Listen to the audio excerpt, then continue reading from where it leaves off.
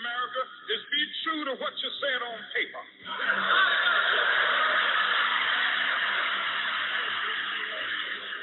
If I lived in China or even Russia or any totalitarian country, maybe I could understand some of these illegal injunctions. Maybe I could understand the denial of certain basic First Amendment privileges because they haven't committed themselves to that over there. But somewhere I read of the freedom of assembly. Somewhere I read of the freedom of speech. Somewhere I read of the freedom of press. Somewhere I read that the greatness of America is the right to protest for rights.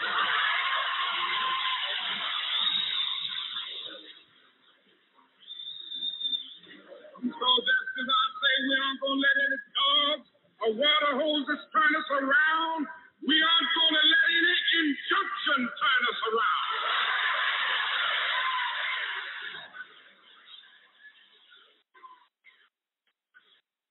Well, I don't know what will happen now. We've got some difficult days ahead. But it really doesn't matter with me now because I've been to the mountaintop. I don't mind. Like anybody, I would like to live a long life. Longevity has its place. But I'm not concerned about that now. I just want to do God's will. And He's allowed me to go up to the mountain.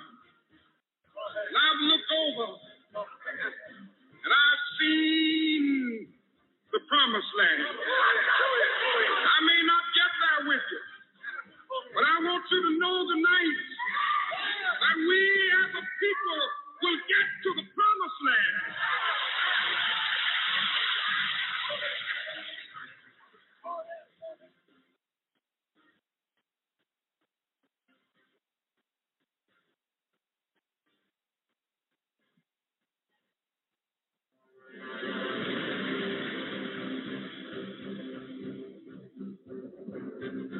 Ladies and gentlemen of America, this is AJC Radio, where we bring the message of justice all around the world. Tonight, we conclude our series of transparency and the art of discretion and the abuse of that discretion in our criminal justice system.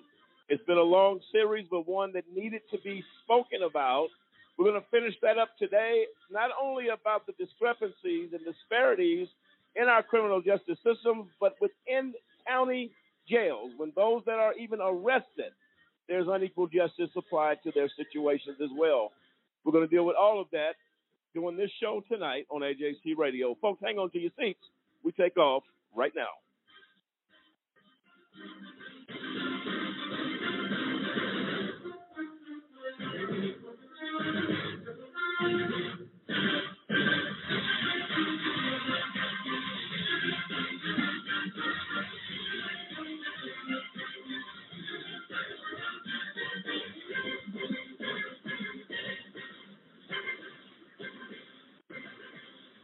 Okay, and there you have it. I'm Lamont Banks, along with Demetrius Harper, Kendrick Barnes, Dave Zappolo, Samson Riddle, William Williams, Clint Stewart, Dennis Merritt, and David Banks. All of us, including with our AJC Radio team tonight, are ready to set off this conversation regarding discretion. And it has been, again, an extended series that, again, has so much to do with our system today. And it goes to mass incarceration. It goes to false and wrongful convictions. It goes to all of those things. And we're going to deal with all of those topics tonight. We're excited to be here to finish this discussion and move on to the other issues that may be really affecting our criminal justice system in a very big way as well. Feel free to dial in tonight to 646-200-0628, 646-200-0628. And we'd like to wish a very happy birthday to two of our folks here in studio tonight, our co-host Samson Riddle. Happy birthday to you, Bianca Stevenson. Happy birthday to her as well. and we're glad that you guys are safe and doing well. Samson, I'll kick it off with you in regards to this discussion, discretion. We've seen a lot of abuse in the last few weeks during this series. Where are you at on it? Well, I mean, the fact of the matter is we've hit a lot of really hard points over the last few weeks, and the more that this goes unregulated, the more power we give to those that have this discretion, the worse off our criminal justice system is going to be, the worse off those that have to go through this whole process, the worse they're going to be. It's already degraded to the point of where this is not a system of rehabilitation and reintegration into the populace, but it's rather one of, basically the perverse natures of the personnel that are in power in order to assert their will over those that are incarcerated. And the fact of the matter is like, as long as they have that brevity to do so, like, we're not going to see, again, the rehabilitation that we want to see those that are incarcerated, whether, rightfully or wrongfully so. I mean, one of the key things that we talked about, one of the key cases that came to my mind was the sergeant, the Army sergeant that willfully surrendered himself, that, hey, I got in trouble. I'm going to willfully surrender myself to serve my 2 days and to do my time, do what's right, and then I'll be free to go. And they murdered this man inside of a county lockup, wouldn't let him even get a Dixie cup full of water because of some crooked guard's discretion. The man didn't even he could have hit out on base, and they would have had to go to his chain of command in order to make him, actually come and serve his time. Rather than that, he did the right thing as a proper citizen, said, hey, I did wrong. I'm going to go fess up to it. I'm going to do my time, and then I'm going to get to leave. He left in a body bag. That, and there's numerous other cases that we've talked about over the last several weeks, and as long as discretion is allowed to rule in a court of law rather than at least a structured set of guidelines and framework, like, we'll never have true justice. No, I agree with that wholeheartedly. And look, we just touched on that briefly last week. I believe we're going to get the clip played tonight in what he suffered, and all of those again. We hear our courts, our politicians talking about honoring the Constitution. Honoring the Constitution. Well, the Constitution says the presumption of innocence goes with any defendant, any person that's been accused or even charged with a crime. The presumption of innocence, until that is concluded, is supposed to be with the defendant. So how in the world does anybody die in county jail? That's unacceptable. How do they die? We talked last week about Sandra Bland. How did she die? Because she changed lanes after going to an interview for a brand new job that she was getting ready to start a few days from then. But you want us to believe as the public that this young lady just simply went in a jail cell on a minor traffic infraction and hung herself. I'm sorry, I don't buy it. It doesn't add up in any way. It does not add up. If we're going to get into all of that, folks, this is going to be a very informative show tonight. But these are the things that are troubling in our system. And I said a long time ago, the train left the station years ago on the presumption of innocence as far as that goes. Dave, you have a thought? Well, when you see everything that the police, the prosecutors do, it gets to be too much. I mean, you have one of the incidents that happened this year reminds me of Sandra Bland. This woman in Virginia was driving down the road at night, and her lights were off. She didn't even realize her lights were off because it was well lit. A cop pulled her over, pulled her out of the car. She was black, obviously. It is actually not legal for the police to pull somebody over for not having their lights on. When he couldn't find anything wrong, he arrested her for saying that she was drunk. It was a DUI. When they tested her, her alcohol level came back at 0. She worked for the State Department. She almost lost her job because she had a security clearance and got arrested. And when you see that this was a discretionary pullover that he shouldn't have even been able to do. There you go. No, exactly right. Discretion, discretion, discretion. Whenever you have discretion in the law, somebody is going to be the victim of injustice automatically. I can come into a courtroom as an African American and believe automatically, and I'm going to share that story on the other side of this break, and believe automatically because I'm in the defendant's chair, I am guilty. Not one shred of evidence, not one person's testimony, nothing on the table. But because I am picking a jury and I'm at the defendant's table, I must be guilty of something. We have a big problem. We're going to conclude again this series tonight. And I'll tell you what, folks, you want to get in on the conversation, 646-200-0628. We do understand a lot of our listeners are listening online, but you can feel free to dial in if you need to as well. This is AJC Radio. Transparency, the abuse of discretion, out of control in America. We'll be right back.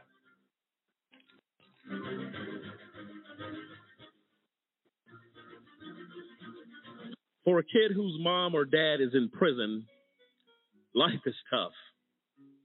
Now add a wrongful conviction to that, life just got a little bit tougher.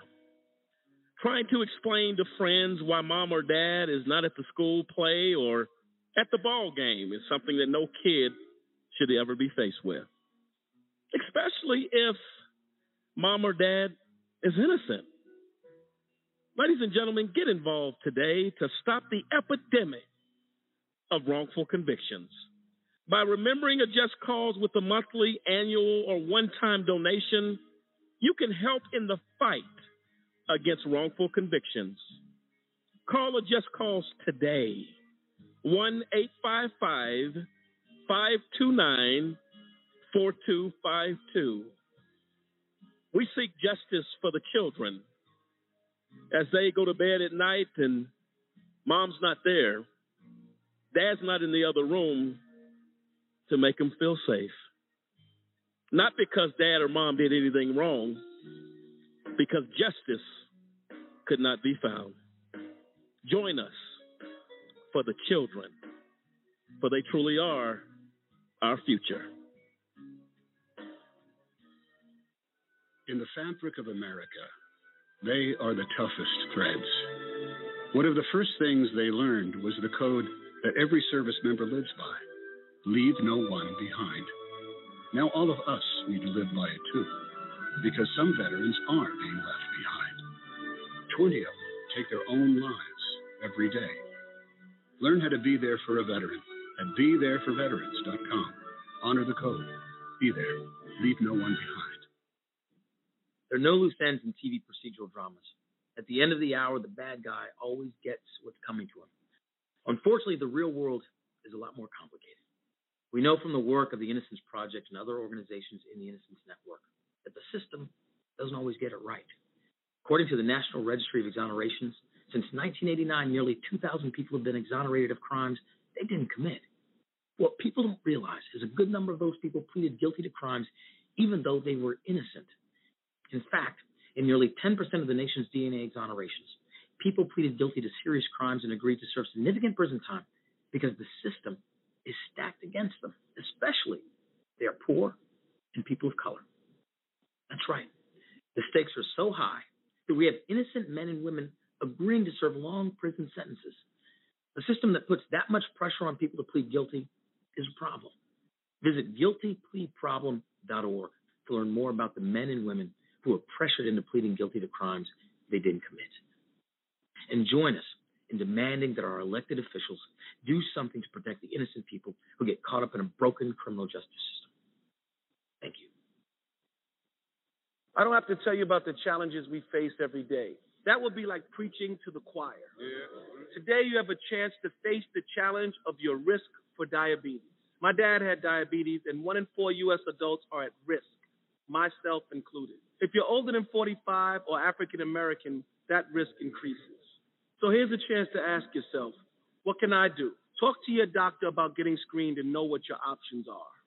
Learn more at AskScreenKnow.com. Good morning, students, and welcome to Career Day. I hope you're excited to hear about all the great things you can do when you grow up. Hi, everyone. I'm Emily. I'm super excited to introduce my dad because he's my hero. When I was little, my dad was away a lot. But I was okay with that because he was doing this really important work, driving ambulances Now he's at home, which is great for me because I get to see him every day now. And he's still the biggest hero I know because he kills all the ambulances and the fire engines where to go and rescue people when there's an emergency. I'm so proud of him. He's awesome. He's my dad. If your service-connected disability prevents you from continuing in your civilian career, Voc Rehab offers counseling, training with a living allowance, education, and other services to help prepare you for your next mission. Odds of becoming an astronaut, 1 in 13,200,000. Odds of being struck by lightning, 1 in 576,000. Odds of dating a supermodel, 1 in 88,000. Odds of bowling a perfect game, 1 in 11,500. Odds of being trapped in an elevator, 1 in 24,528. Odds of catching a ball at a major league game, 1 in 563. Odds of an injury from shaving, 1 in 6,585. Odds of tripping while texting, 1 in 10. Odds of getting cancer in your lifetime, 1 in 2 men, 1 in 3 women. It's up to us To change the odds for our generation. for the ones we love, for our future. If you don't like the odds, stand up. Stand up to cancer.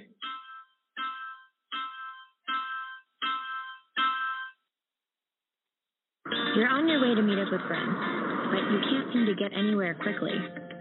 You don't want your friends to be annoyed, so you text. You're on your way.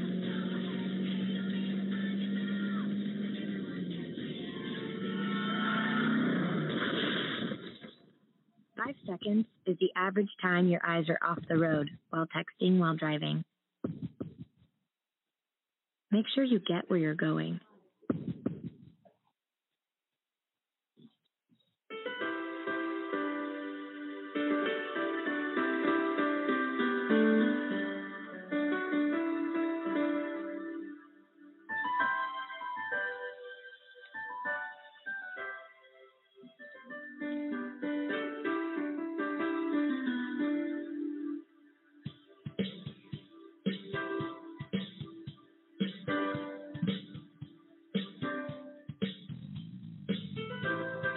Welcome back, ladies and gentlemen, to AJC Radio tonight as we conclude our series on transparency and the abuse of discretion that's going on in the system, the criminal justice system right now.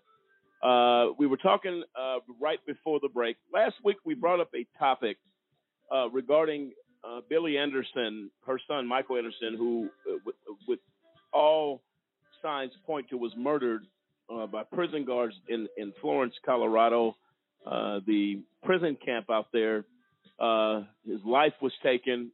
We took up the calls with this lady, reached out to us, and she, not having a lot of resources, not a lot to go on, has suffered tremendous pain, her and her family, as a result of the abuse of discretion and really the taking of a life by inmate Michael Anderson, who was scheduled, I believe, to get out of prison, I think in about a 2-year period. Kendrick, you actually knew Mr. Anderson.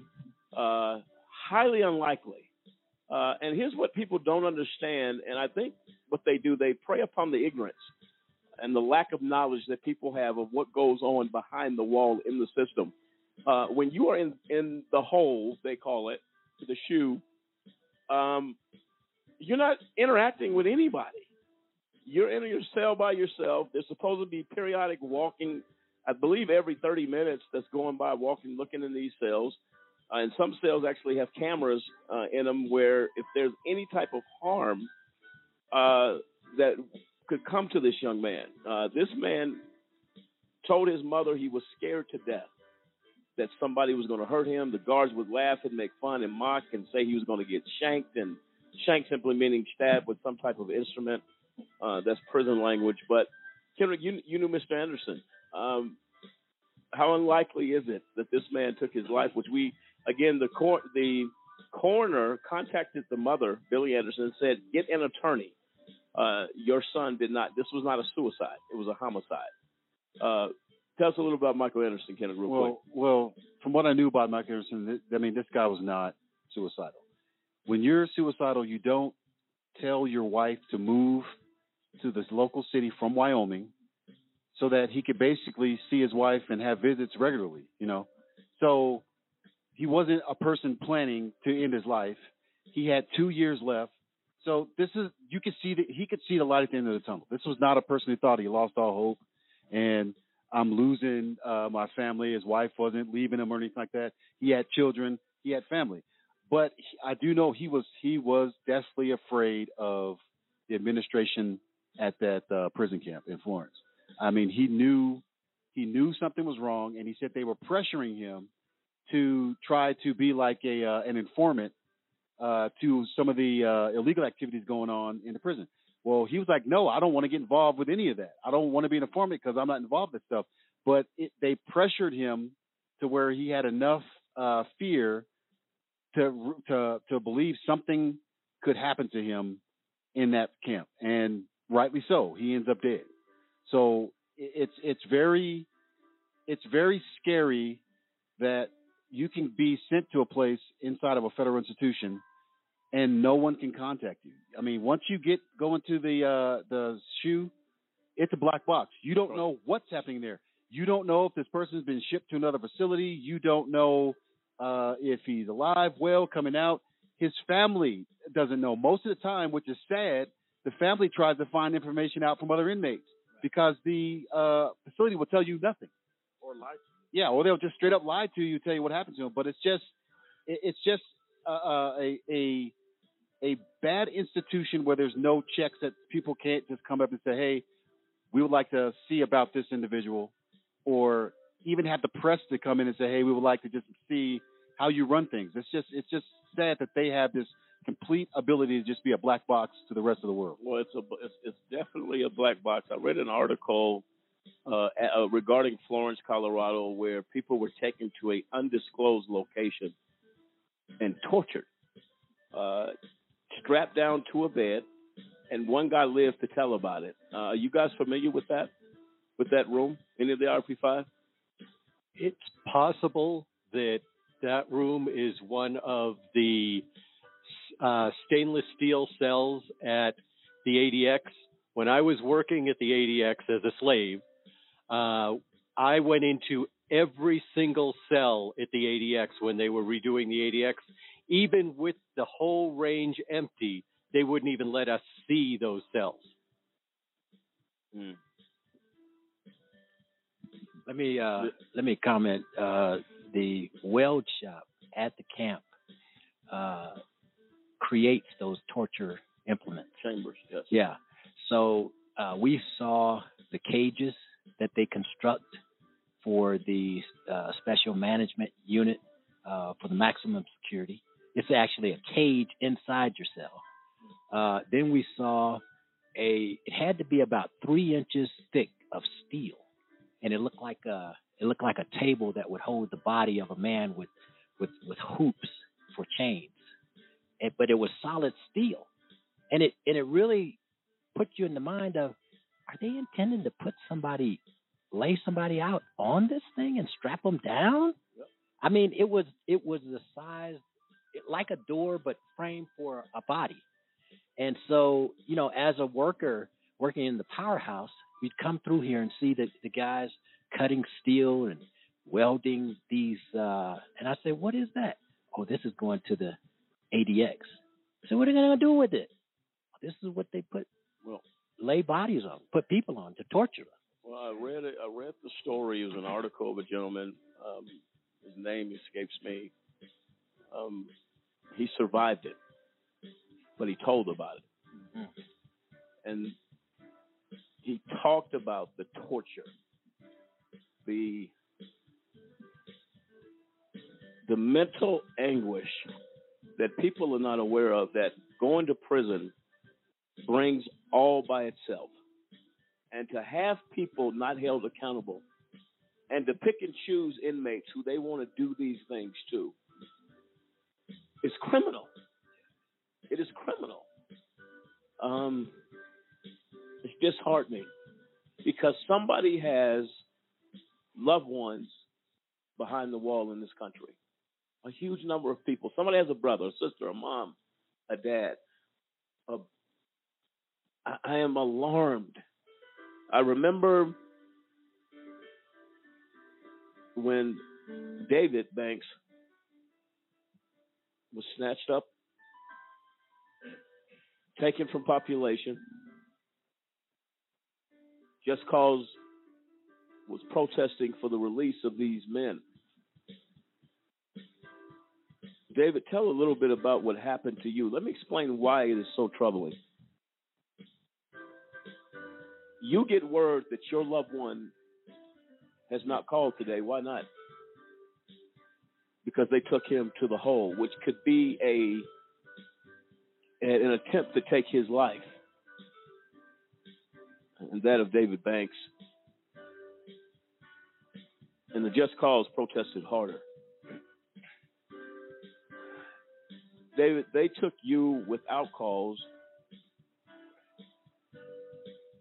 in a moment, and they were deceptive in how they did it. Tell us a little bit about that. The abuse of discretion here regarding you, a model inmate, by the way, ladies and gentlemen, that did nothing wrong. Tell us what happened. Well, they claim in the prison system, you try to stay out of the way. You really don't want to give these people any ability to exercise any form of discretion, because they will not only abuse their power, they'll abuse their discretion in the process to abuse that power. I was on the phone with my mom, and a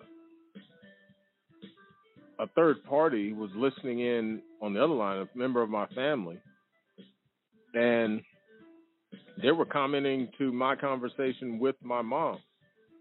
On a separate line. On a separate line, yeah. Yep. So my mom's talking to one person on one line, I'm talking to her on the other line, and my mom's having a conversation. Well, other family members listening in, commenting to my mom, they accused me of making a three-way call, which, in essence, if you know, is not even an offense that would get you taken to the hole, where typically need your protection, or you've done something, what they call a series 100 series infraction or a 200 series infraction. If there actually had been a three-way call, it would have been a 300 series infraction, and nothing really happens. If they'll maybe take some commissary or something like that. Yeah, some privilege, but that's typically what, to the extent. But they decided they were going to take me to the hole. And part of the reason, because I always tried to defend myself and defend what was right, that doesn't always sit well with the administration. They feel like just because you're trying to hold them to policy, or this is against policy, well, even if it is against policy, what we've learned, their view is, well, we're going to do what we want, whether it's according to policy or against policy. If you say something about it, we're going to make you pay. And so I get a call to go over. It's weird, not really weird, but he says, go over and see the captain. He wants to talk to you. Well, no, typically if you have to go see the captain, it could be you're going to get locked up in the SHU. So, again, it was something that was unjustified, was inconsistent with policy, but because they wanted to put the screws to you, they'll throw you in the hole and just let you sit over there. And then really happens, you don't know how long you're going to be there. You're just in there. So, and like you said, it is somewhat of a black box. Officers walk through every now and then. Half the time you ask them, you knock on the door to ask them a question, they just keep right on walking. And again, your family they really don't know what happened to you. They don't know what reason you're in there. They know nothing. So that black box is closed, and nobody can get information. Thankfully, a Just Cause was out there protesting, trying to find out where. Because, like you said, you just never know what's going to happen when they take you over. Michael Anderson went to the same holding area. Yeah, same shoe, same hole, but prison is a predatory environment, and if you obviously I didn't live in a state of fear, but if you show fear, not only the inmates but the guards themselves are predatory in many cases, and just like I said, they'll laugh at you like you're soft and all this other type of stuff. So you have to, if you are a weak person, those predators in there, including the staff, will do stuff that is just they'll do horrible things to you. And this is what all the last 3 weeks on this show has been about: the abuse of power. Ultimately, the abuse of discretion. Those that have discretion have power because they can pick and choose what they want to do, who they want to do it to, and there's no accountability for it. In this particular case, Billy Anderson lost a son. Billy Anderson lost a grandson who could not deal. This is the seriousness of it. We don't hear about this stuff. A Just Cause, as an advocacy organization, hears about it. They tried to cover up the killing of an inmate. That was, if you got about 1 to 2 years to leave prison, those are the best times for you. They call it short timing. You're almost home, man. You're doing so many wake ups, and you're out. He talked about his life with his son, what he looks forward to. They took this man's life as an abuse of discretion. Not one person at that penitentiary was held accountable for the death of Michael Anderson, where a coroner had to say, get an attorney, because this was not suicide. The effect when people go unaccountable in their actions and you're given absolute power to destroy lives. Somebody's mother, I get calls and letters all the time. Can you help me find my loved one? He hasn't called in 30 days. For 2 months, I haven't heard anything. The jail, the prison will not tell me nothing. This is an abuse of power. When does it stop? You know what's another sad reality is, if you listen to some of the commentary, public commentary sometimes, you hear, well, they're in prison, they get whatever they deserve. And that right there is a sad commentary by members of our society, and it's a part of the stigma in the United States that if you broke a law, you get whatever coming to you. Nobody really cares about people in prison except if you're a family, unless you're family members in there. The rest of them, you are a forgotten group. Nobody cares, and that's the sad reality. Society really doesn't care. That's why the mass incarceration and the lock 'em up mentality maintains. Get them off the street, incarcerate them. But we understand that for violent crime. But this stuff goes far beyond any sort of violent crime. Michael Anderson was not in prison for a violent crime. No, he wasn't. and he ended up dying. So at the end of the day, the way the United States views prison, crime, and punishment, until that changes, and that's gonna take some doing to actually change that. Until that changes, you're gonna continue to they'll continue to allow and enable correctional officers to just kill people. To kill people. And one final note, you hear the same type of mentality when a cop kills somebody on the street. Well, why doesn't he just obey? He should have obeyed. As if he had obeyed, he wouldn't be dead right now. Well, it doesn't matter. Police are there to deal with people who are not necessarily going to abide by the rules. Well, so you're going to kill them because they didn't abide by the rules? That's why you're there, is to pick them up and to deal with them in a way that's still humane, but you don't have a license to kill people because, well, they should have obeyed the police and he wouldn't be dead. I've heard that numerous times on television. Philando Castile? Castile, yes. He complied. He complied with the officer's order. That's right. But he didn't stop there. He complied with the rules and the protocols attached for open carry, which is if you come in contact with law enforcement, your job is to alert the officer that I have a weapon, but I'm licensed to carry it. He did everything he was supposed to do. They killed him, executed this man in front of his 3-year-old daughter. Don't tell me if you comply. It's not about even complying because you still die. That's true. So how do you tell a person, well, just do what the officer said?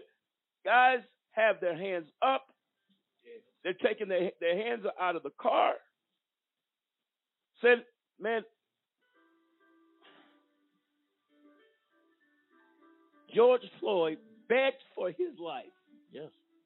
Before he ever hit the ground, he said, please, man, please don't kill me. Sitting in the front of his car, man, please, do not kill me. He slaughtered this man and killed him. Do you understand the system in which we live? This is a sick system. And the discretion of an officer to not be checked, to not be accountable. Not all officers. All our officers are not bad. We're talking about the ones that are proven to be bad.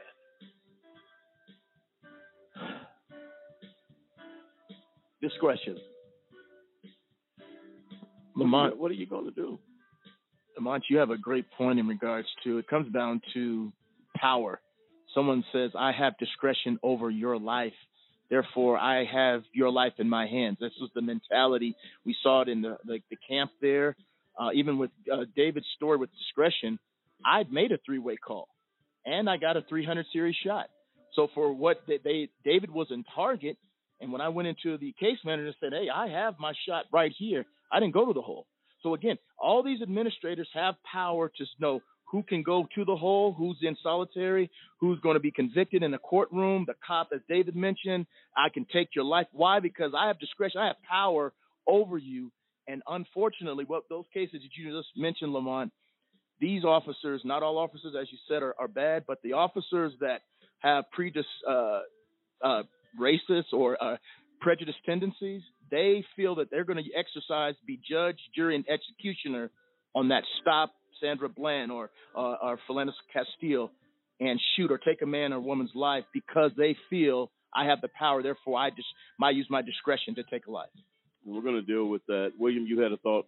Yeah. So as you were talking, that is the only profession that I've seen that I can think of off the top of my head. You can become judge, jury, and executioner in a moment and get get totally off of it.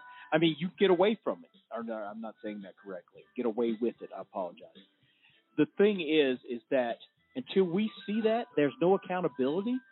I mean, prime example, George Floyd Derek Chauvin was charged, had the same charges as Yanez was in the Philando Castillo case. Both police officers had the same charges. Yanez got off.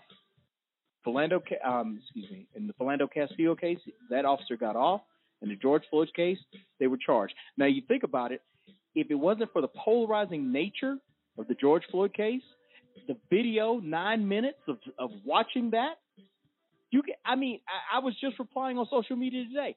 If it wasn't for the cell phones, it would be killed while resisting arrest. It'd be the same thing over and over again. And even as you were talking, these officers have such discretion. You know, Freddie Gray was in custody. 6 officers. Does not make it. And this was in Baltimore. And you think this man died while in custody. I think, and it's like these police officers, it's the same thing over and over again. And we've been listening to this for years. And they get away with this stuff. Well, it goes all the way back to the Rodney King era. All the way back. True. And we're going to address it here on AJC Radio. This is what we're supposed to do. Discretion.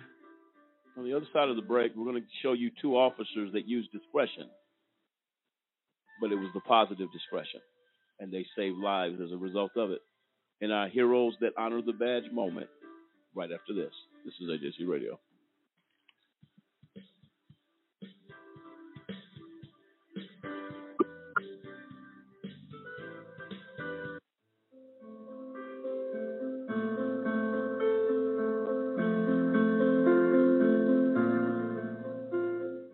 I stand for equality. I stand for individuality.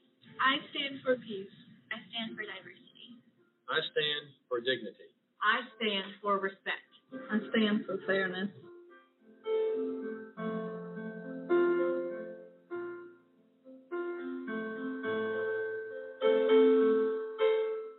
Red, yellow, black, white. We're all the same color. When you turn out the lights.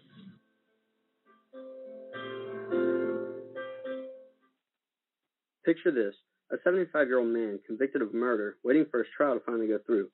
He's been on death row for 25 years now and finds out he's been wrongfully convicted and is completely innocent. Not only does this mean that 25 years of his life has been spent in jail for no reason, but that the actual murderer could still be out there right now. The bad thing is that this exact thing happens more often than you think, but you can help stop it by supporting our campaign to abolish the death penalty. We have a big problem, and we need your help. It's happening on college campuses, at bars, at parties, even in high schools.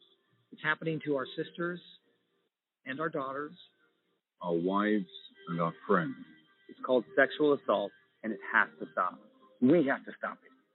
So listen up. If she doesn't consent, or if she can't consent, it's rape, it's assault.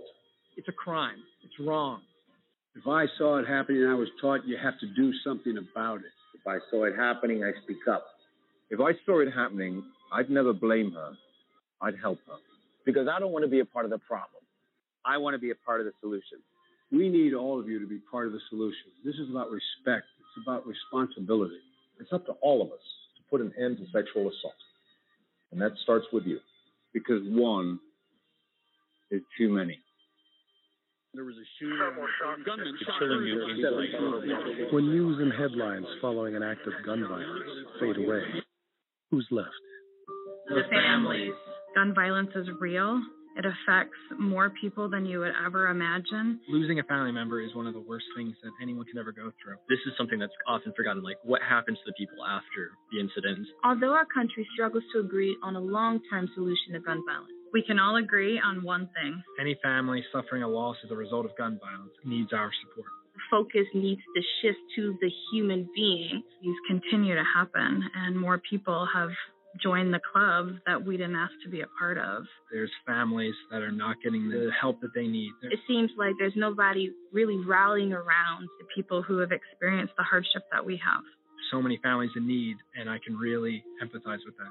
They need our love, compassion, and hope. Life for these families may not get any easier. Their lives are never going to be the same. Ever. But with the support of others, they will get stronger. We can help. The Christina Grimmie Foundation, building a legacy of hope and inspiration.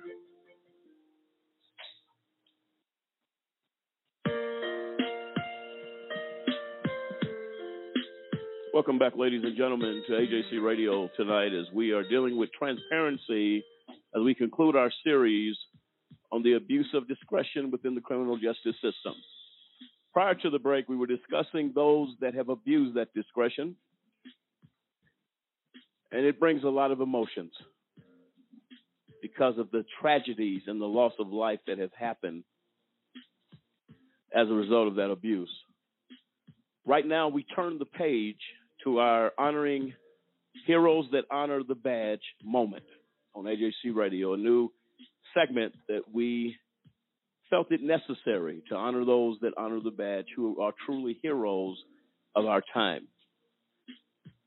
Washington Leo's rescues unconscious 11-year-old from burning car is what the title reads. A deputy and an off-duty police officer worked together to pull the girl from the wreck. Pierce County, Washington, a young girl escaped with her life after a crash trapped her unconscious in the back of a burning car. It's all thanks to quick actions of two local law enforcement officers. According to the Tooele Police Department and Pierce County Sheriff's Office, the incident unfolded Saturday when deputies were called to a crash involving 3 vehicles. At the scene, Deputy Wiggins saw an 11-year-old girl unconscious in the back seat of one of the cars. He tried to open the doors, but they were jammed shut due to the crash. That's when the car started to catch fire, the sheriff's office said. Officer Wiggins ran back to his patrol car for a fire extinguisher while a bystander smashed in one of the windows and used a knife to cut the girl from her seatbelt. Officers pulled the child from the car moments before it became completely engulfed in flames. It was then that Officer Wiggins recognized the bystander as Commander Todd Rossi of the Tooele Police Department. Rossi, a Pierce County resident, was off duty at the time of the crash. Thank you, Commander Rossi, for your bravery in the community where you live and where we serve, the Sheriff's Office wrote. We truly appreciate your efforts to help save the life of this precious child. I call that a hero that honors the badge.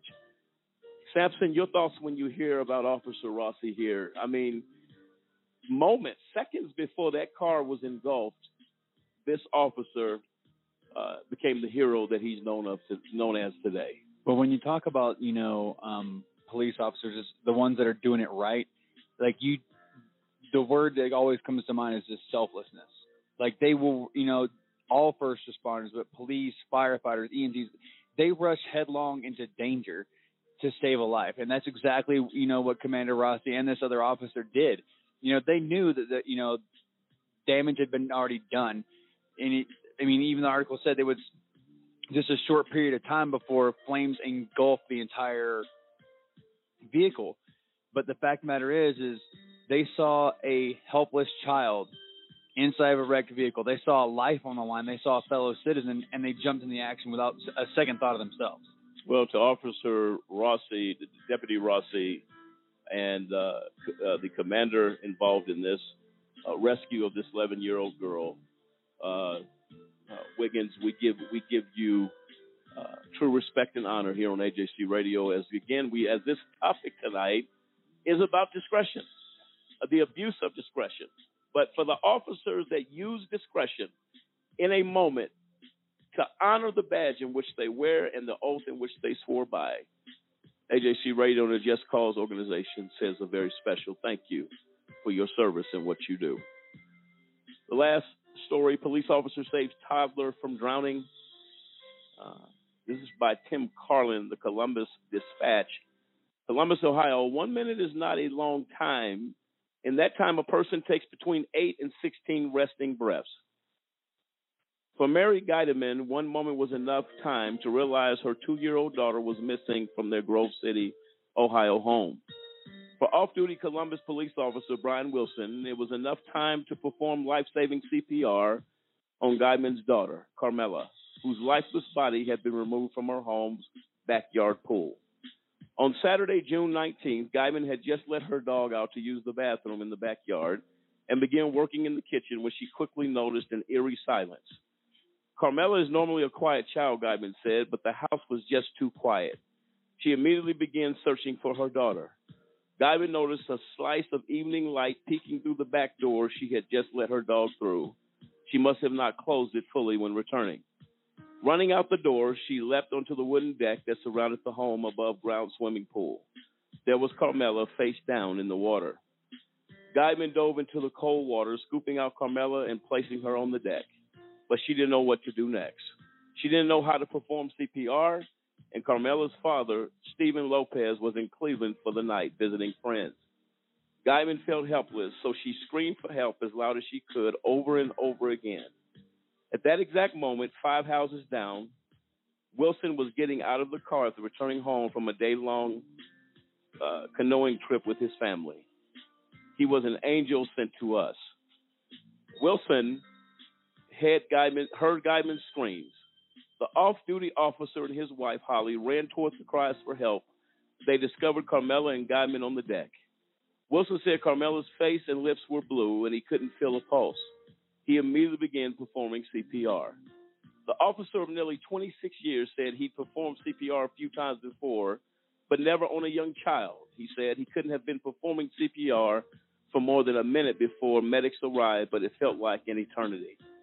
Looking back, Officer Wilson said he wasn't sure if Carmela would live, but that didn't stop him from doing everything he could to save her. At one point, he said, "I felt I was doing it for her mom."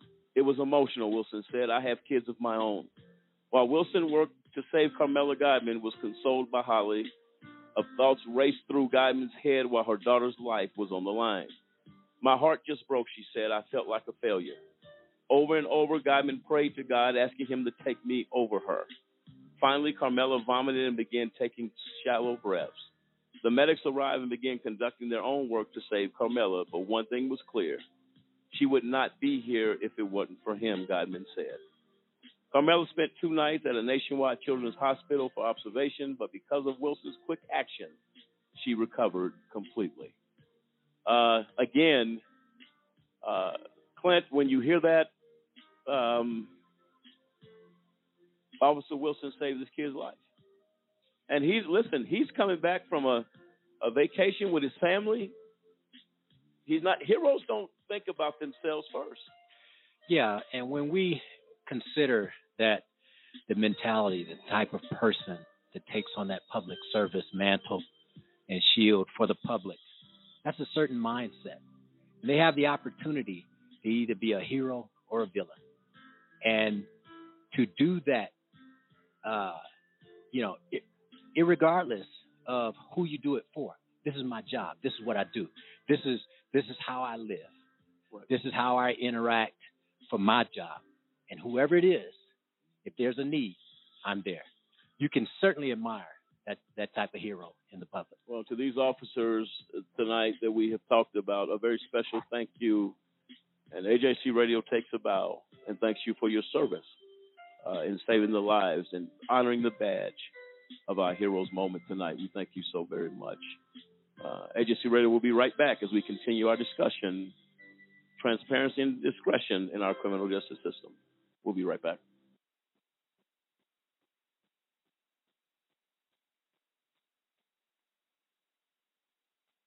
Do you know anyone who's been sent to prison who's innocent? The United States is experiencing record numbers of exonerations in cases where people were wrongfully convicted of crimes they did not commit. If you believe that no one should be sent to prison for crimes they didn't commit, there is something that you can do today. By remembering a just cause with a monthly, annual, or one-time donation, you can help in the fight against wrongful convictions. Call a just cause at 855-529-4252 or visit a-justcause.com and click the donate button. A Just Cause is a 501c3. Wrongful convictions are wrong. Let's be the voice of those who can't speak from behind the wall.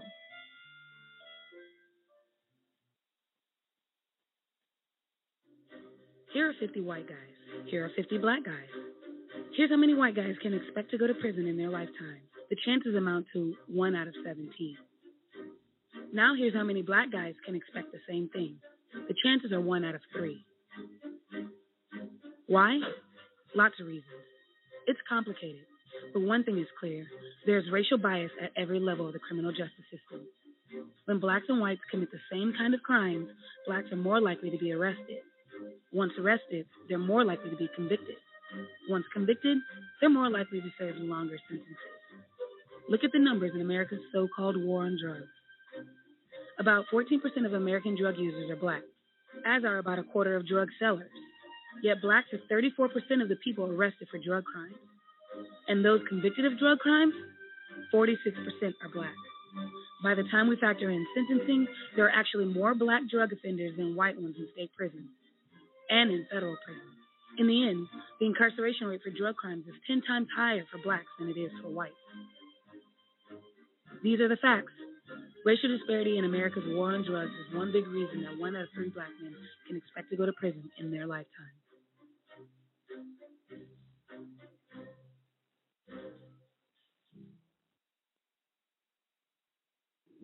Congress shall make no law respecting an establishment, religion, or prohibiting the free exercise thereof, or abridging the freedom of speech, or of the press, or the right of the people, peaceably, to assemble, and to petition the government, for a redress of grievances.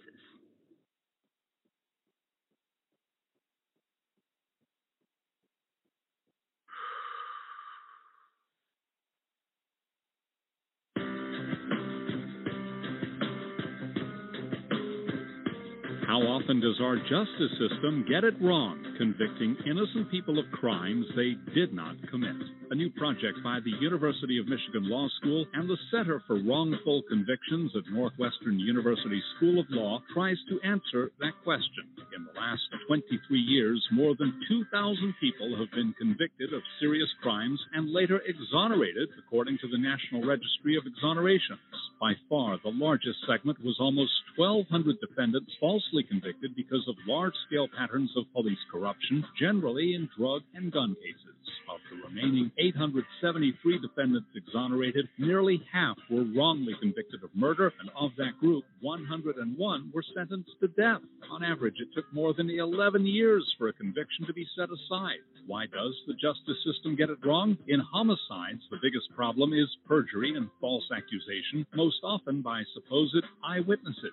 False convictions in adult rape cases are primarily based on mistakes by eyewitnesses, while false convictions in child sex abuse cases are often for fabricated crimes that never occurred. 2,000 exonerations may seem small in a nation with more than 2.3 million people behind bars, but there are far more false convictions than the report contains. Most false convictions are never formally challenged, and those convictions that are successfully overturned receive little or no attention from the media, according to the report's authors.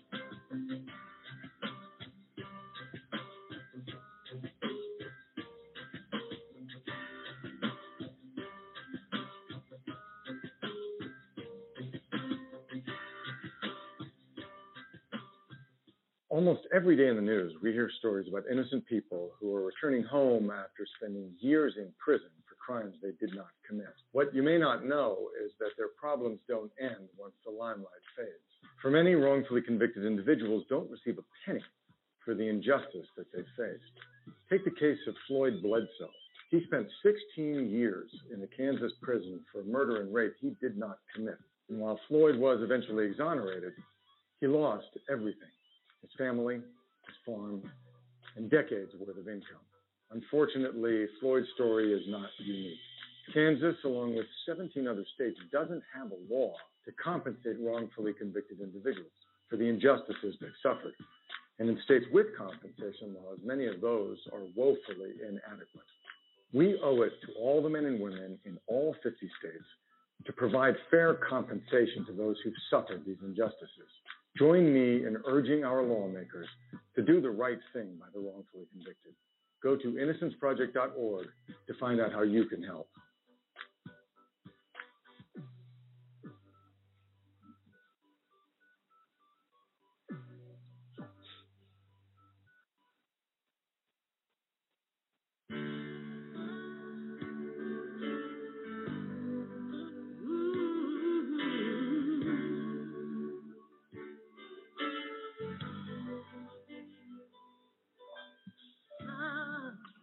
Welcome back, ladies and gentlemen, to AJC Radio tonight. As we have been talking about transparency, the abuse of discretion within the criminal justice system. We've talked about many issues here where the abuse of discretion has run rampant.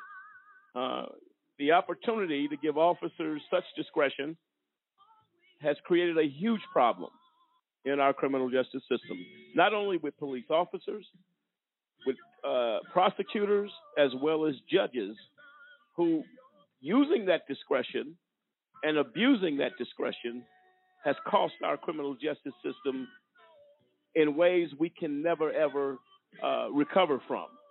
And it's a bad situation. The culture of our criminal justice system has fallen off the rails.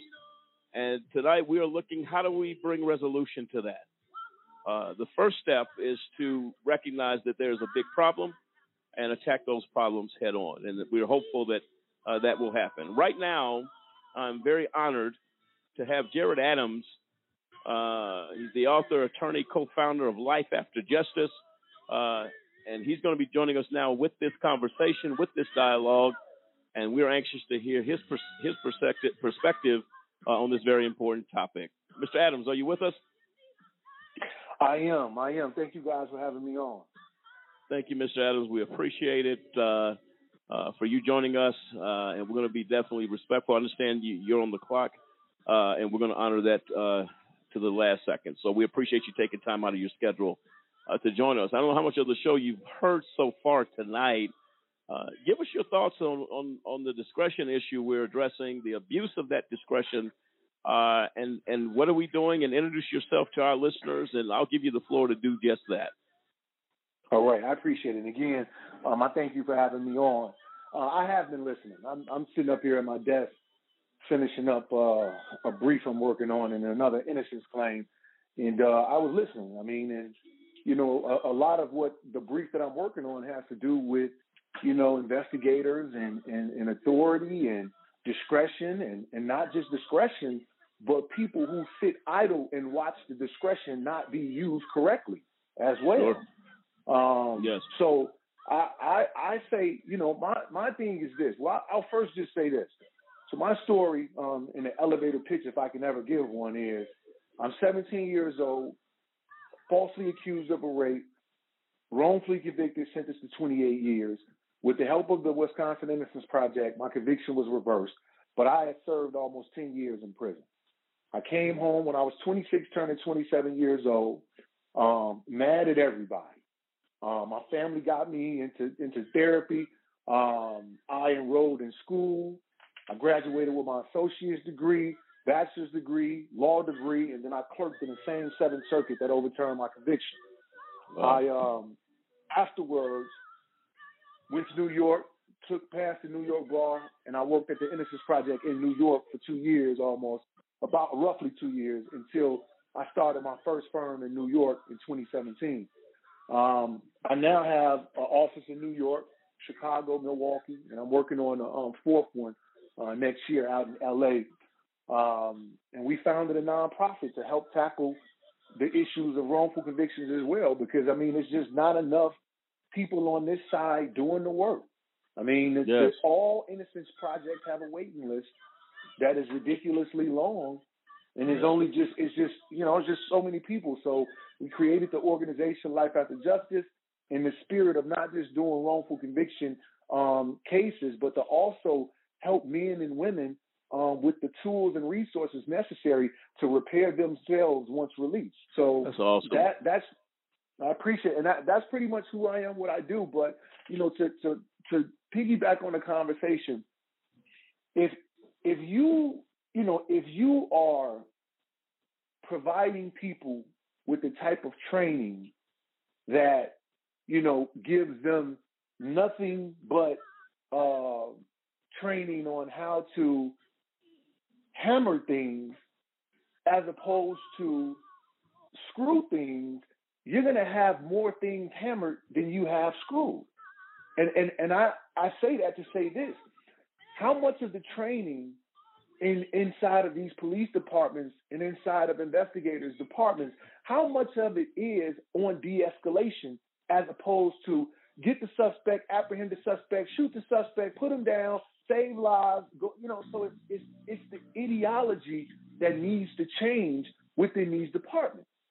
And so until we have that, because training is nothing more but repetition, and repetition is the father of learning. So if you are training people and teaching people that suspects look a certain way, that's why you're having the results that you have.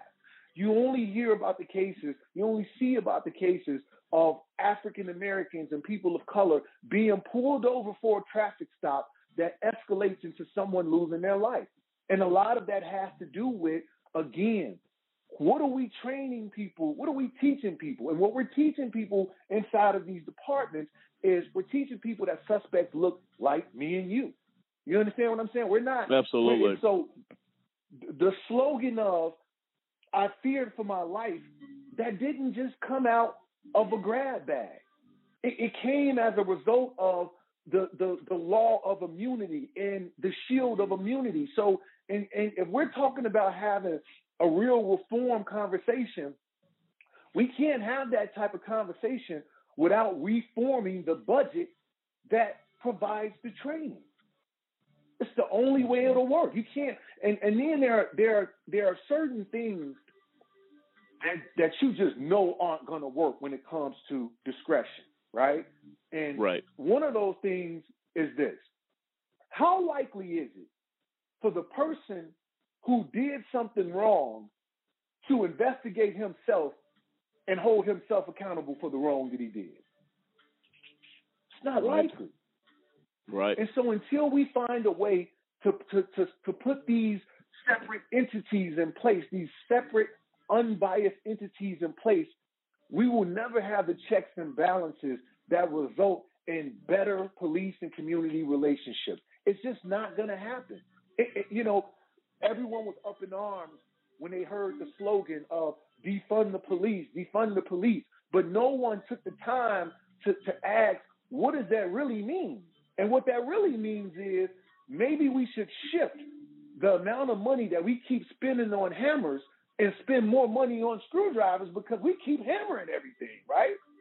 So I just, listening to the conversation and the many points that you guys were making, and as I'm doing this brief, it's just you guys were having a conversation about the same set of facts and arguments that I'm making, and this case is over 20 years old. So what does that say to us? That says to us, if you don't agree with defund the police and you don't agree with what I'm saying, you have to agree that this shit ain't working right now. No, for sure. And Mr. Adams, we'll send a bill as a result of us helping you with that brief. We'll send you a bill to us, an invoice, an invoice on that to get that. But I hear what you're saying, and let me say this, Mr. Adams, really quickly.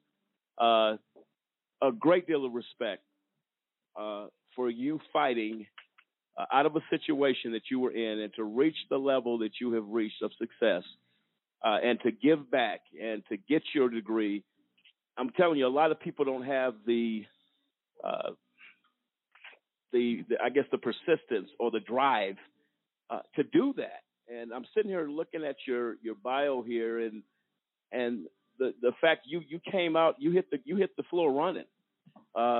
That's what we need. That's what we need. And I chuckled a little bit on this. It says Mr. Adams then started as an attorney with the Innocent Project in New York in 2016. As an attorney in the litigation department, Mr. Adams earned one of his first victories as an attorney exonerating a man in the same Wisconsin prison in which you served time. That's awesome, man. That is you're talking about giving back and not forgetting those that were there. How did that make you feel to do and accomplish something like that? I mean, look, it was it's one of these things when you still kind of pinch yourself a bit, to see that it's real, because it doesn't happen that often. But I'll say this: as much as I had envisioned it being something, where it's like ribbons falling from the sky and I'm back in the courtroom and all. That's just that wasn't the case. But what it did confirm to me was this: we are not our stigmas that have been attached to us. You know, we are not people's perception. And perception people's perception should never become your reality. And the perception of me, going through, convict, okay, not a convict, but still was in there, where other people could be passionate. I do the same thing. I'm crazy because I've been to prison. So it's like you think about all of this, and you think about the perceptions, and you think about reality. And what it did for me was this: it confirmed for me, and I pray that the work that I'm doing confirms for other young black boys that people's perception of you never ever should be your reality. And so I go through this, and I say this: it was one of these things where I was there to do a job, but I kept daydreaming because my co-counsel was Keith Finley. Keith Finley was the professor at the Wisconsin Innocence Project who argued my conviction that was ultimately reversed. So not only was I representing someone and reversing their conviction, I was doing it with the guy who reversed my conviction 10 years to the month that I was released from that Wisconsin prison. That's awesome. That's absolutely awesome. And Mr. Adams, let me ask you this. And if you've heard our conversation, the abuse of discretion by officers. We talked about the Sandra Bland situation. This woman is in town, just got hired at a new job. She's excited. She changes lanes, which people, I don't know who hasn't changed lanes without using a turning signal at times. Exactly. In traffic. She's dragged out of her car. The audio of that event was horrific to hear. And he's on top of this lady, books her in county jail, and they would like us to believe that she's going to be released, probably on a personal recognizance, because it's a traffic ticket. That's all it is. But she leaves that jail in a body bag with the belief or the wanting us to believe that she took her own life. Now, what is your thoughts on that, Mr. Adams, when you see these things? George Floyd, Sandra Bland, Philando Castile, these people dealing with what they have dealt with, but they are lives that have been lost senselessly as a result of discretion simply being what made an officer look at Sandra Bland change a lane and say, I think I'll get her. My discretion is to get her. Give me your thoughts on that, Mr. Adams. Yeah, I mean, it's a disgusting thing to think that, a young lady who should have been given a warning or not even stopped at all was taken into a police station as a result of, failing to hit her signal. And, this goes back to, again, what's the atmosphere? What is being talked about? What is good policing? What is justice? You understand?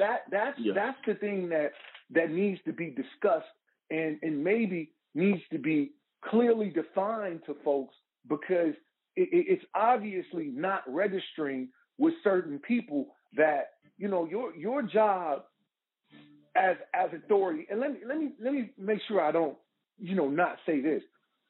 I tip my cap to all people who are in law enforcement. You have a difficult, tough job. I would never sign up to do it. So I commend you for the job that you do, and I acknowledge that it is not easy, and more often than not, you just want to do your job and come home. I get that. But as in all professions, including the professions of lawyers, judges, and doctors and stuff like that, we're talking about people.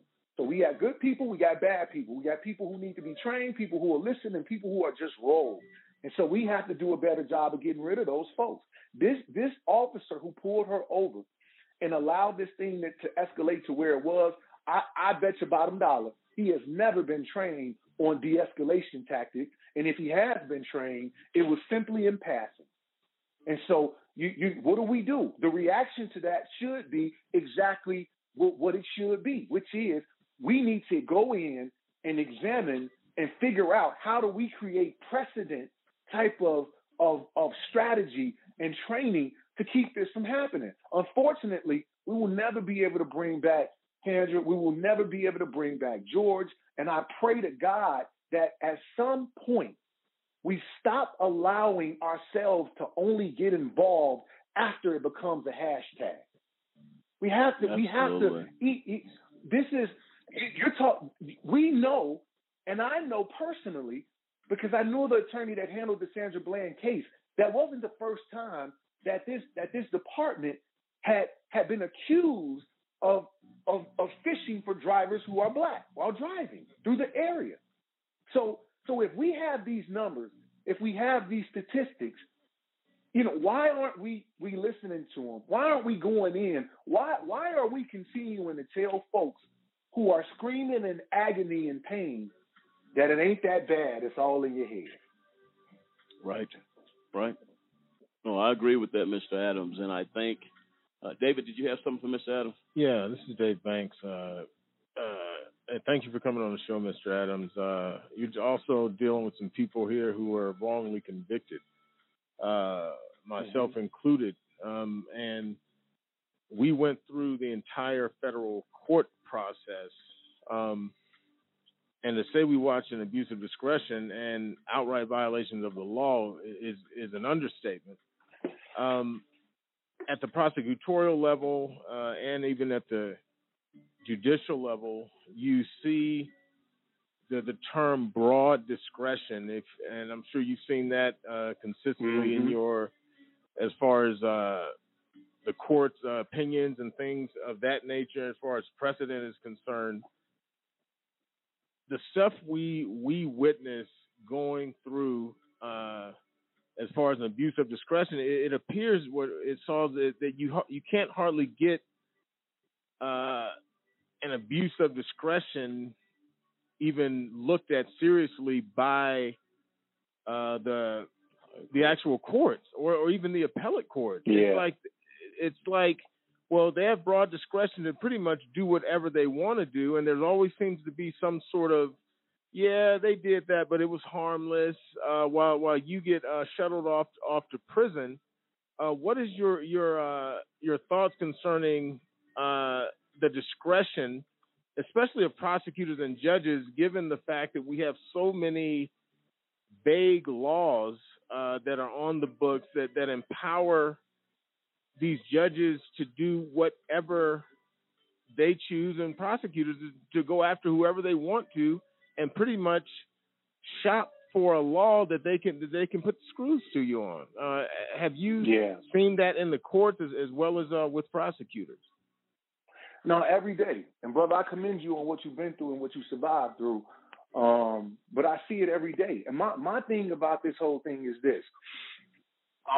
When you look at the advancements of, technology, infrastructure, science, society has accepted all of those because they benefit, everyone, and, you can see the benefits. So in terms of qualified immunity, discretion, these laws that are keeping authorities and people of power from being held accountable, the argument against changing any of that has always been, well, that's the law and all, that's the Constitution and all. If our forefathers would have, then maybe they would have written in and stuff like that. So you have to ask yourself, why is it that we can customarily accept all the advancements for the phone, for example? We used to have payphones. We then went from payphones to cell phones, but the cell phones weren't what they are now, right? We went from the cell phones that were long as your leg and the antenna was as long as your arm and you would screw it in. And if you had a little bit of money, you might have one of the ones you put in your car and it looked like a Batman briefcase or something like that. But then we evolved and now we have smartphones and we've accepted all of this. But somehow we haven't accepted that there are nearly 900,000 black men incarcerated, and we don't even make up that nearly anywhere the percentage of the makeup of males in people in general in the U.S. But somehow we don't see that something in the law, something in our criminal justice system needs to be accepted and allowed to advance to figure out what the problem is and fix the problem. So what that means is, and that's my long-winded approach to say this, not everybody is being hurt by the criminal justice system. You got a number of groups and a number of people who are benefiting off of it monetarily, maybe position-wise, so they have no desire to accept the advancements in the science that we now know where youth, right, they are prone to do stupid stuff from a certain age to a certain age, where the science says that a person will maturate out the propensity to commit crime. Yet we have a bunch of kids with life sentences, and we got a bunch of elderly people who have been serving sentences forever, and they are not being released. That's because somebody's benefiting off this thing. So what we really need to do, if we really want to get down to the bottom of all of this and figure this out and see how to stop it, we need to follow the money. Where is the money going, right? Because if these are taxpayer dollars coming from the government, state government, federal government, if these are taxpayer dollars that are being used on these prisons, we need to figure out where the money is going. And then we need to follow that money and connect it to the votes of legislation that is coming down, right?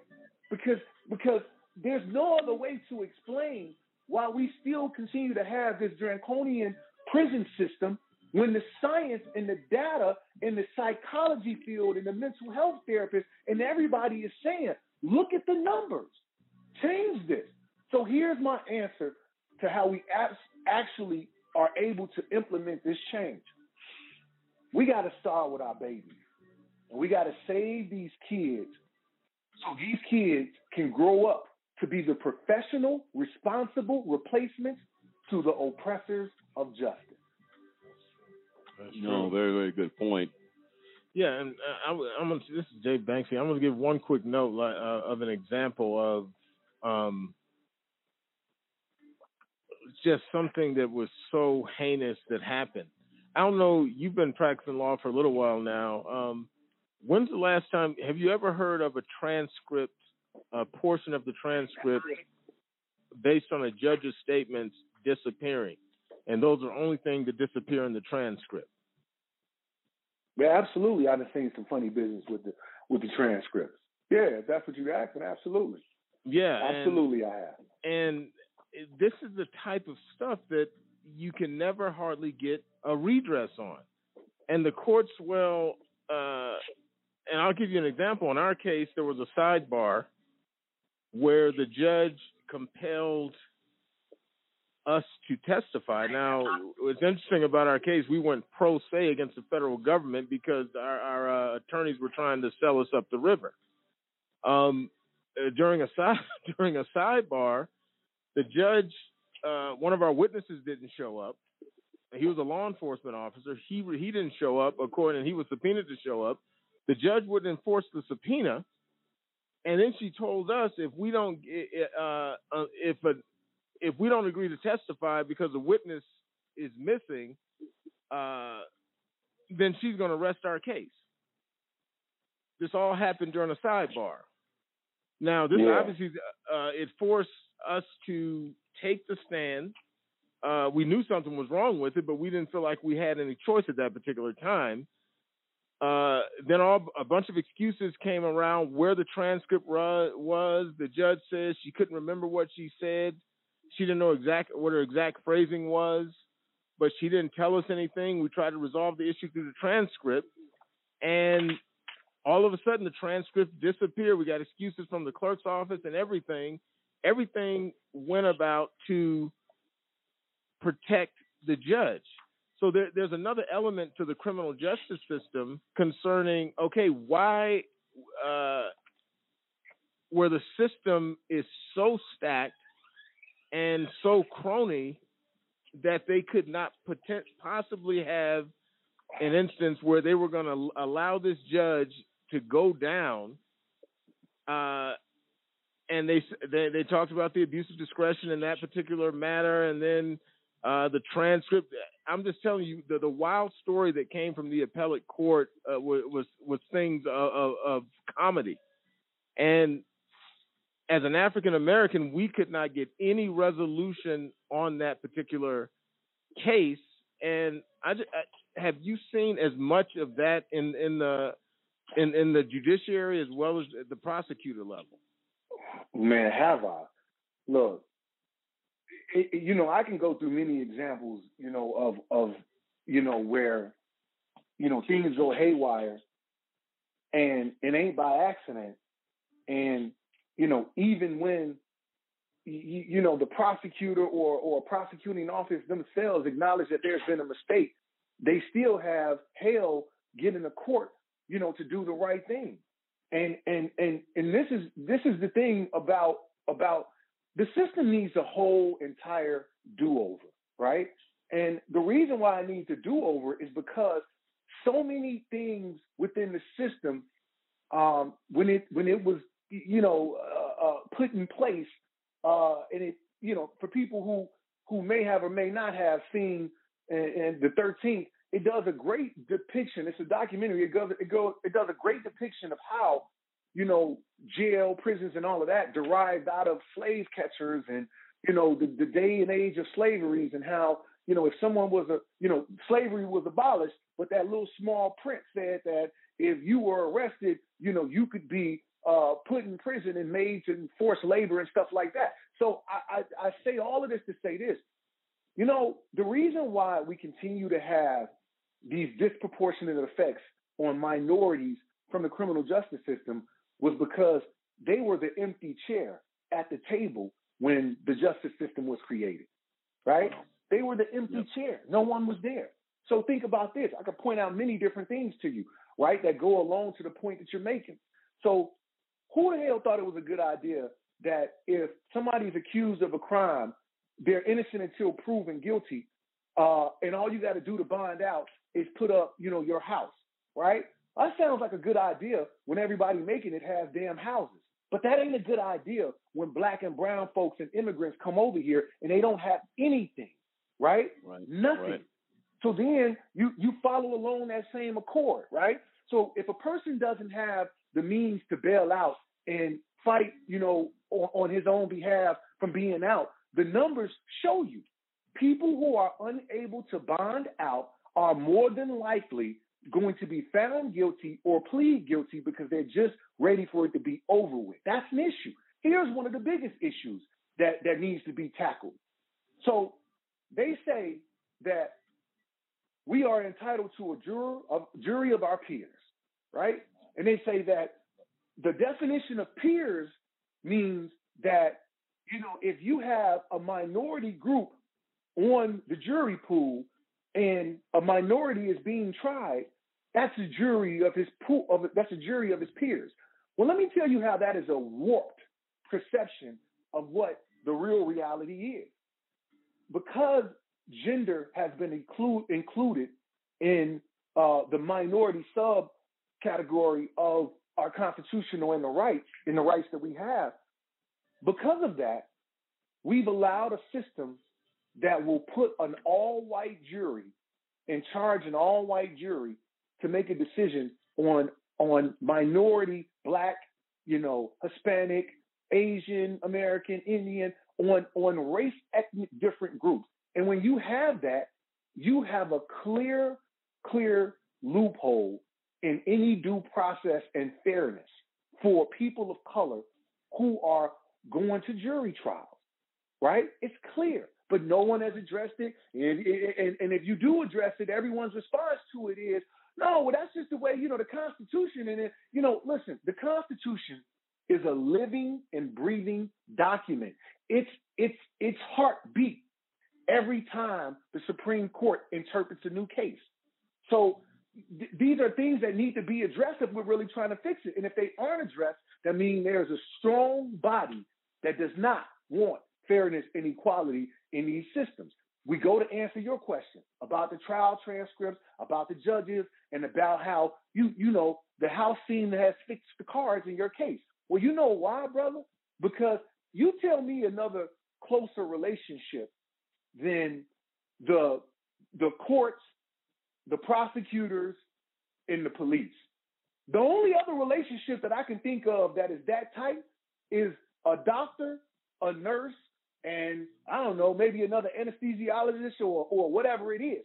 So when you have that type of working relationship, it blurs the line of someone being able to do their job without thinking that, damn, I'm going to see this other person on another case.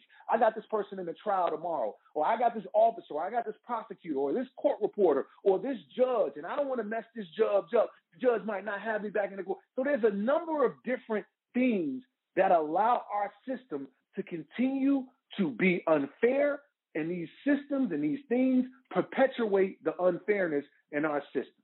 No, absolutely right, Mr. Adams. And I think your perspective on it is clear. It's just cut and dry. This is what we're looking at. And these are things that people don't want to talk about. But like you said, if we don't fix it, the culture gets even deeper into this type of behavior. And as you know, when culture sets in, it's one of the hardest things in the world to break. It's difficult. It's very difficult. Mr. Adams, what I'd like to do, to David's point in that case, I'd like to send you some materials. You're very busy. I know you are. I'd like you to review some of the stuff known as the RP5 case, just to take a look. Your perspective tonight and clarity that you've given to this discussion, I believe you can give some clarity to that. You've seen it. Yeah. If you wouldn't mind me sending some information to you, I'd love you to take a look at it. I'd like to get your thoughts on it.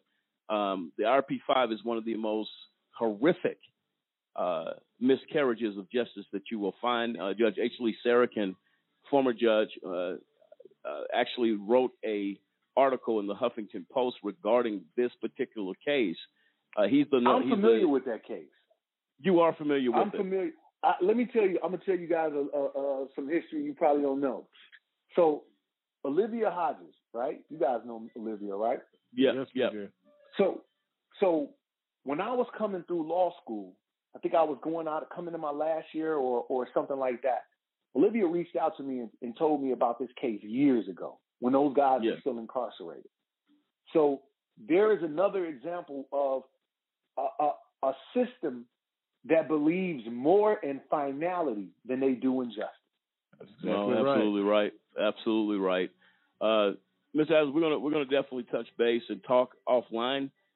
We are against the clock for your time and that you've had with us. I'm so glad Olivia made connection with you those years ago, and it's amazing how things come back around for whatever purpose and for whatever reason. But it's been an honor and a pleasure to have you on our show, and you're welcome here anytime. And I'm very interested in what you're doing and the cases that you're doing and the organization. I do understand that you do have a book coming out, Redeeming Justice, releasing September 14th. We're going to post that on our website and tell our listeners to go pick up that book, because if it's anything like this conversation that we've had tonight, I think people are going to love it. And we're going to definitely push it here on AJC Radio. And hopefully that brings some happiness to you there. Yeah, absolutely. And I most certainly would love to come back. I appreciate you guys. I appreciate the conversation because, you know, the conversation is much needed. And again, you know, we're going to have to focus on the youth right now who are losing their lives in each city across America to senseless gun violence. You know, they are the key to leaving this place in the condition that you would want your descendants to enjoy it in. You understand what I'm saying? Someone took care of this place. Someone got us to where we are. So we need to keep it up, maintain it, and deliver it to our descendants to carry it on. I appreciate you, brothers. God bless you all. Yes. And I'll be in touch. Okay? Thank you, Mr. Adams. Enjoy the rest of your evening and be safe out there. And we look forward to talking to you again. All right. Take care. All right. Take care. Well, there you have it. Mr. Jared Adams, familiar with the case of the RP5. He was going through some things. This gentleman has talking about coming up the ranks and coming up. They used to call it the school of hard knocks. This would qualify. 10 years he spent, and he was freed, but he came out doing something. William, when you hear Mr. Adams talk, the passion he has, and to hit the ground running, as I use that terminology with him, is crystal clear. That he's about making a difference. Your thoughts on this, guy? Yes, absolutely. I mean, he hit the ground running, and he's on a mission. He's on a mission to do something. He learned from his experiences. And there's those that out there need a voice. When he said the innocent projects across the country are backlogged, when you hear that, that is something amazing. They need help. But here's the difference. He came out in spite of the backlog of a system. He was the clerk for the court that actually convicted him. He was a law fellow under Honorable Ann Claire Williams of the Seventh Circuit U.S. Court of Appeals. So he was a fellow there, and he reversed a conviction of someone he was incarcerated with. That speaks volumes. I'm telling you, that speaks volumes. You're talking about giving back, and to go work for a judge on the Court of Appeals of the Seventh Circuit out of prison. It doesn't get better than that. He's working it from within. He's doing what he needs to do, and you got to love it. Go ahead, Clint. Yeah, you got to respect Jared Adams, Esquire. Very respectable, because most students that go through the system, they become trained by the system. Their philosophy changes. They become inundated with that mentality. And you don't hear that with him. At all. You hear him standing tall, fighting for advocacy for defendants. And it's much to be lauded. Well, he is, he never became institutionalized. And that's the terminology that is used on the inside when one simply accepts the conditions and where they are, but they become so institutionalized they are unable to function outside of that institution of the prison system. A very special thanks to Mr. Adams for his work, for what he's doing. Ladies and gentlemen, please go and get, this is a few months out, his memoir, Redeeming Justice. Release date September 14th of this year, 2021. I intend to get that. I would recommend to anybody that is dealing with issues or the story of redemption, of overcoming situations and circumstances, to go get that book. Redeeming Justice, release date September 14th. We will have that posted on our website up until the release of that book for Mr. Adams. Ladies and gentlemen, this is AJC Radio. As the discussion has gone, time has gone even quicker. We're going to come back, finish some more discussions on this. Abuse of discretion, criminal justice system in disarray. How do we fix it? How do we come back from it? Mr. Adams gave some solutions. Will the country do it? This is AJC Radio. We'll be right back.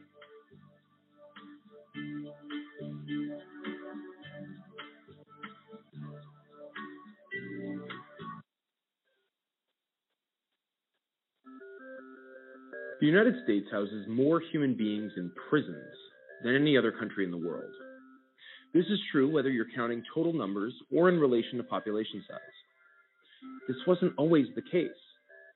The number of prisoners in the U.S. began to rise dramatically in the 1970s.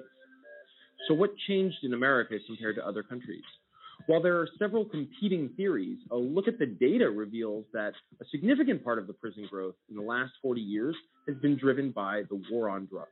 Here's the data. By 1980, there were over 315,000 prisoners in state and federal facilities.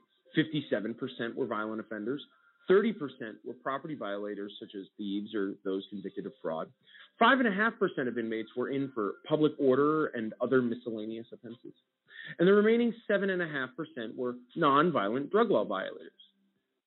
10 years later, the drug war had grown, and the total American prison population had more than doubled to over 740,000 inmates. The proportion of offenders in each type of crime had also changed dramatically. The most growth occurred in the nonviolent drug offender population, which grew to a significant 24%. And this last statistic actually understates the influence of the drug war on prison populations. Many studies have shown that drug prohibition causes violent crime by leading to the formation of gangs and cartels. And thus it is safe to say that the number of violent criminals under prohibition is higher than it would otherwise be. From 1990 to 2000, the drug-driven population growth continued. By 2000, the total prison population had almost doubled again to over 1.3 million inmates. And by 2010, the prison population was up to 1.6 million people. The growth has started to settle and even decline in recent years, but the proportions of offenses are retaining their post-1990 levels. America's unique methods of enforcing drug prohibition seem to parallel its unique prison population. And one has to ask, is our country really better off with so many nonviolent drug offenders behind bars? Are drug users likely to be cured from addiction by being locked up? Has locking up dealers and users lessened the demand for drugs? Certainly, the effects on overall usage could not be called a success. And yet we spend billions every year on this war and lock up hundreds of thousands. Surely there must be a less costly approach to addressing drug use in America.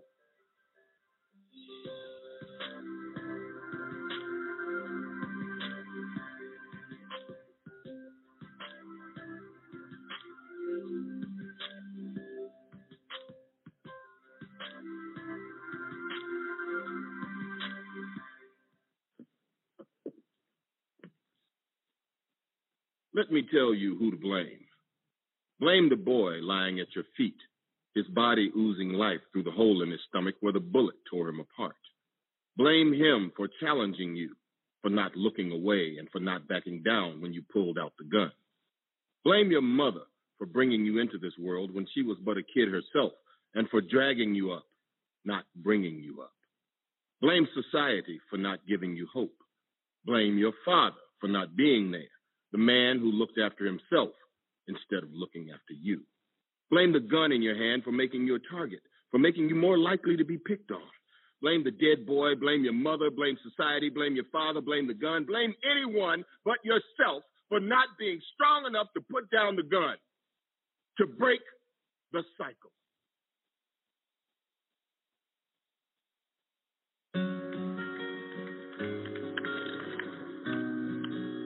I wish I was in school.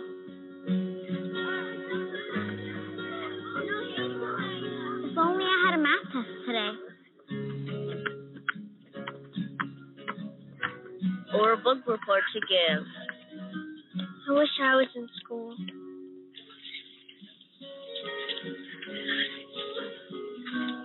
I'll stay after class. I'll clean the chalkboard. I'll do extra homework. I'll skip recess. I wish I was in school. I wish I was in school.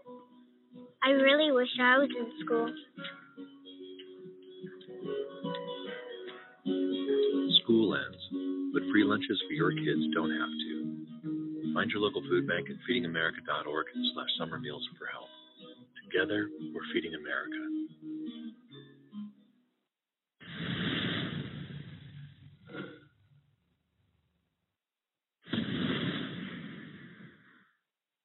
Did you know that over 1.5 million children in America have parents who are incarcerated?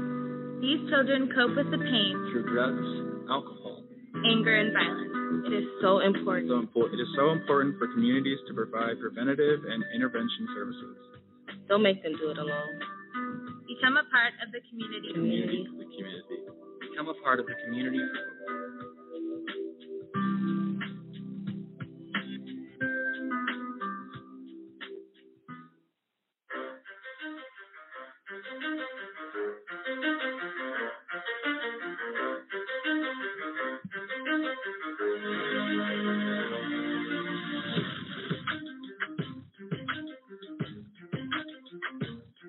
Welcome back, ladies and gentlemen, to AJC Radio tonight, as we have been honored with the presence of Mr. Jared Adams, attorney at law. A remarkable story this young man has, being wrongfully convicted at the age of 17, sentenced to 28 years in a maximum security prison. He was then done 10 years of that sentence before his case was overturned, and he was on the journey to fight injustice, and he's doing just that. And a special thanks again to him for joining us. Remember, he has a book coming out. We will remind you, and then as well as posted at the website, Redeeming Justice. Release date September 14th, 2021, and I'm looking so forward to reading that. A very, very good guest. He gave I think gave a lot of information and a true perspective from the inside out, and what he's gone through. And I think you can hear that in the language. Samson, your thoughts on that? Well, I mean, just like reading the some of the narrative on the outside of the book where he talks about, from defendant to defender. Like that in and of itself, and then you hear the passion that he speaks about. I mean, he's been literally on both sides of the fence on this one. And so to get his perspective, not only on the show, but now, the book coming out September 14th, I'm not going to lie, I went to Amazon during the break and already pre-ordered that thing. I'm interested with it, as much as he had to say during the limited time that we had here on the show. What is he going to have to say between, the bindings of that book? So he is definitely, he serves as a great example of like what you can do once you set your mind to task. He witnessed injustice. He was wrongfully convicted. He was put away for a decade as a youth. Now he's out fighting for those, going, like you said before, going back to the exact same courts where he was exonerated, going back and fighting for, fellow inmates that were wrongfully convicted, going back and like putting in the work, getting his degree, starting up multiple law offices across the country, helping his, a nonprofit. I mean, he is doing everything that it takes. He's doing the legwork to get this fight going the direction it needs to go, to help people that are wrongfully convicted, to help change the narrative and to actually institute change within our criminal justice system. No, definitely so. I didn't know you could pre-order the book now. I intend to do the same tonight. I would recommend everybody to take a look at this book, because for someone to be and speak to the discretion abuse, I'm telling you, in a 10-year period behind the wall, you've seen some things. Dennis? Yeah, I mean, it was. I really enjoyed all the comments that he made. He could truly say that he's the type of guy that you would say been there, done that. He talked about, qualified immunity and how that affects the system, and it was just amazing when we were talking to him. He was actually working on an Innocence Project. So it tells you what type of man he is, and that he's truly fighting against this system, trying to make it right. And he says, start with our children. And that really hit me too. Let's get our children straight, so that, we can finally get this thing fixed. No, absolutely right. And then these are things that we have to pay attention to. And again, one thing I get frustrated with is every time somebody dies as a point of a killing, we always say, well, we need to have a talk. We need to have a conversation. We need to have action and a change of behavior in order to see things clearly as what they should be. That's important, and we have to take a look at those items as well. Dave, your thoughts on the guest? He was really an excellent guest, which was really fantastic. And I liked that his Life After Justice advocacy organization, the executive leadership of that organization are all exonerees. So they know when they're fighting for somebody to go through and that need to be exonerated, that they understand what those people are going through. So you have so much that they've done to exonerate other incarcerated people.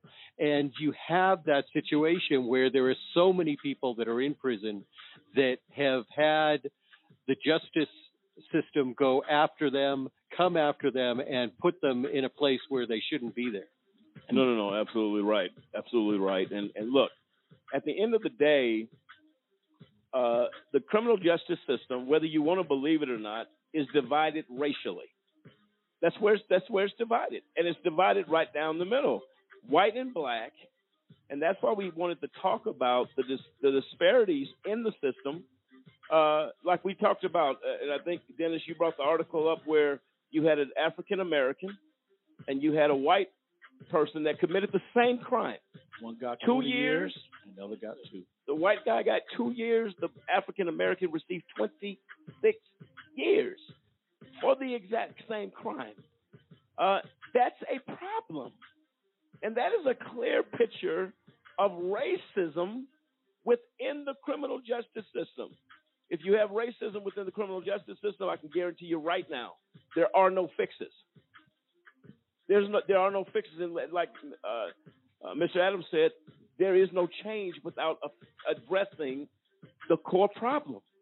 And if I can't be equal in a court of law with judges that swore by an oath, by prosecutors that took an oath, by attorneys that took an oath to do the right thing, we have a sincere and a serious problem. I'm going to go ahead and we're going to play a clip real quick. I want to get your thoughts on it. And it was a debate dealing with racism in America. Nobody wants to have the tough conversations. We have to have it. In the George Floyd killing, reverse the races. What happens? Does the African American get the maximum? Versus Derek Chauvin will do 15 years and could have been doubled on the sentencing based upon aggravated circumstances. Does that affect if Mr. Chauvin was black and this was a white person that died? What type of justice would we be talking about? And would there had ever even been any question? Many would have called for the death penalty. Many would have said first-degree murder, period. And in a great possibility, could have gotten it. Absolutely. These are discussions you have to have. Let's play the clip.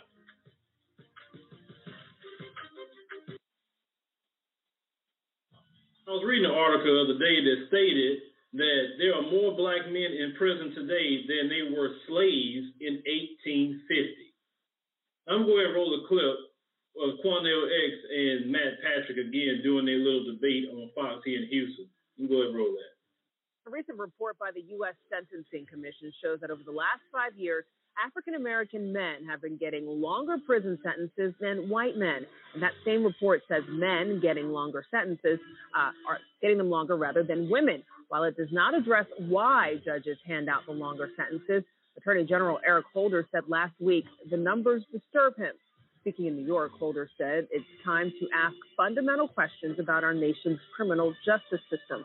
So tonight, the Face Off guys address their own question about who should really address this issue of disparity. Well, Matt, many in this country are angry with the Attorney General Eric Holder for standing up at a convention and telling the truth. He said that there's a problem in America with its criminal justice system when statistics show from the Department of Justice that black men who commit the same crimes as white men get sentenced to prison longer than white men do. But that's not a surprise to any of us. We've always known in this country that racism has been dealt to black men and black people and people of color in the criminal justice system. That's why so many of us protest against it and are angry with it, because only those who have the complexion for the protection get the benefit from the criminal justice system. You know what? Eric Holder should be in jail. And quite frankly, we'll take a couple of those black adults, those black men that you're complaining about, take one or two of them out. Let's put Eric Holder in jail, because there's a guy that deserves to be in prison. But how do you know? How do you know if a judge is racist or not? You know what, Quanell, if there is a problem, and I wouldn't disagree with you that it certainly seems as though black adults seem to be spending more time in prison than whites. We've heard that before. Then why doesn't somebody do something about it? Eric Holder should be in prison. He's got Russell Simmons, Kim Kardashian, Lil Wayne. You know why nobody pays attention, Quanell? Because those people, no one's going to listen to. They're entertainers. Matt, whether you like it or not, the facts present the facts. And the truth is, black men are being sentenced to prison much longer than white men for the same crimes and same criminal backgrounds. At the end of the day, that is racism. Okay, that's Quanell. the only thing that's the root of it. All right. Let's assume you're right. Let's just say you're right. Eric Holder, no one's going to listen to because that guy should be in jail. Kim Kardashian, Lil Wayne, Sharpton, get somebody talking about it that people can believe, Quanell. No, Matt, see, what you all want is some pacified, sissified, homogenized, overfried leader to say what you all want to say about the subject matter, so you all are not threatened. At the end of the day, black leaders should stand up, Hispanic leaders and white leaders who believe in God and the truth. Let me tell you something. And tell America this is wrong. You don't sentence black men longer listen to because you they're strictly scream at me. You can threaten me all you want, Alex. It's not going to make me threaten you. Let me tell you something. White men are being sentenced less than black men. Those are the facts. Let's do something about it. Okay. Then get somebody to stand up that I can listen to other than Eric Holder, Kim Kardashian, and Lil Wayne. We are not going to allow you conservative Tea Party members to tell our community who should speak for our community. At the end of the day, everybody should speak the facts. And the fact is there's racism in the criminal justice system, and black men are being sentenced disproportionately than white men. Something must change that, whether you like it or not.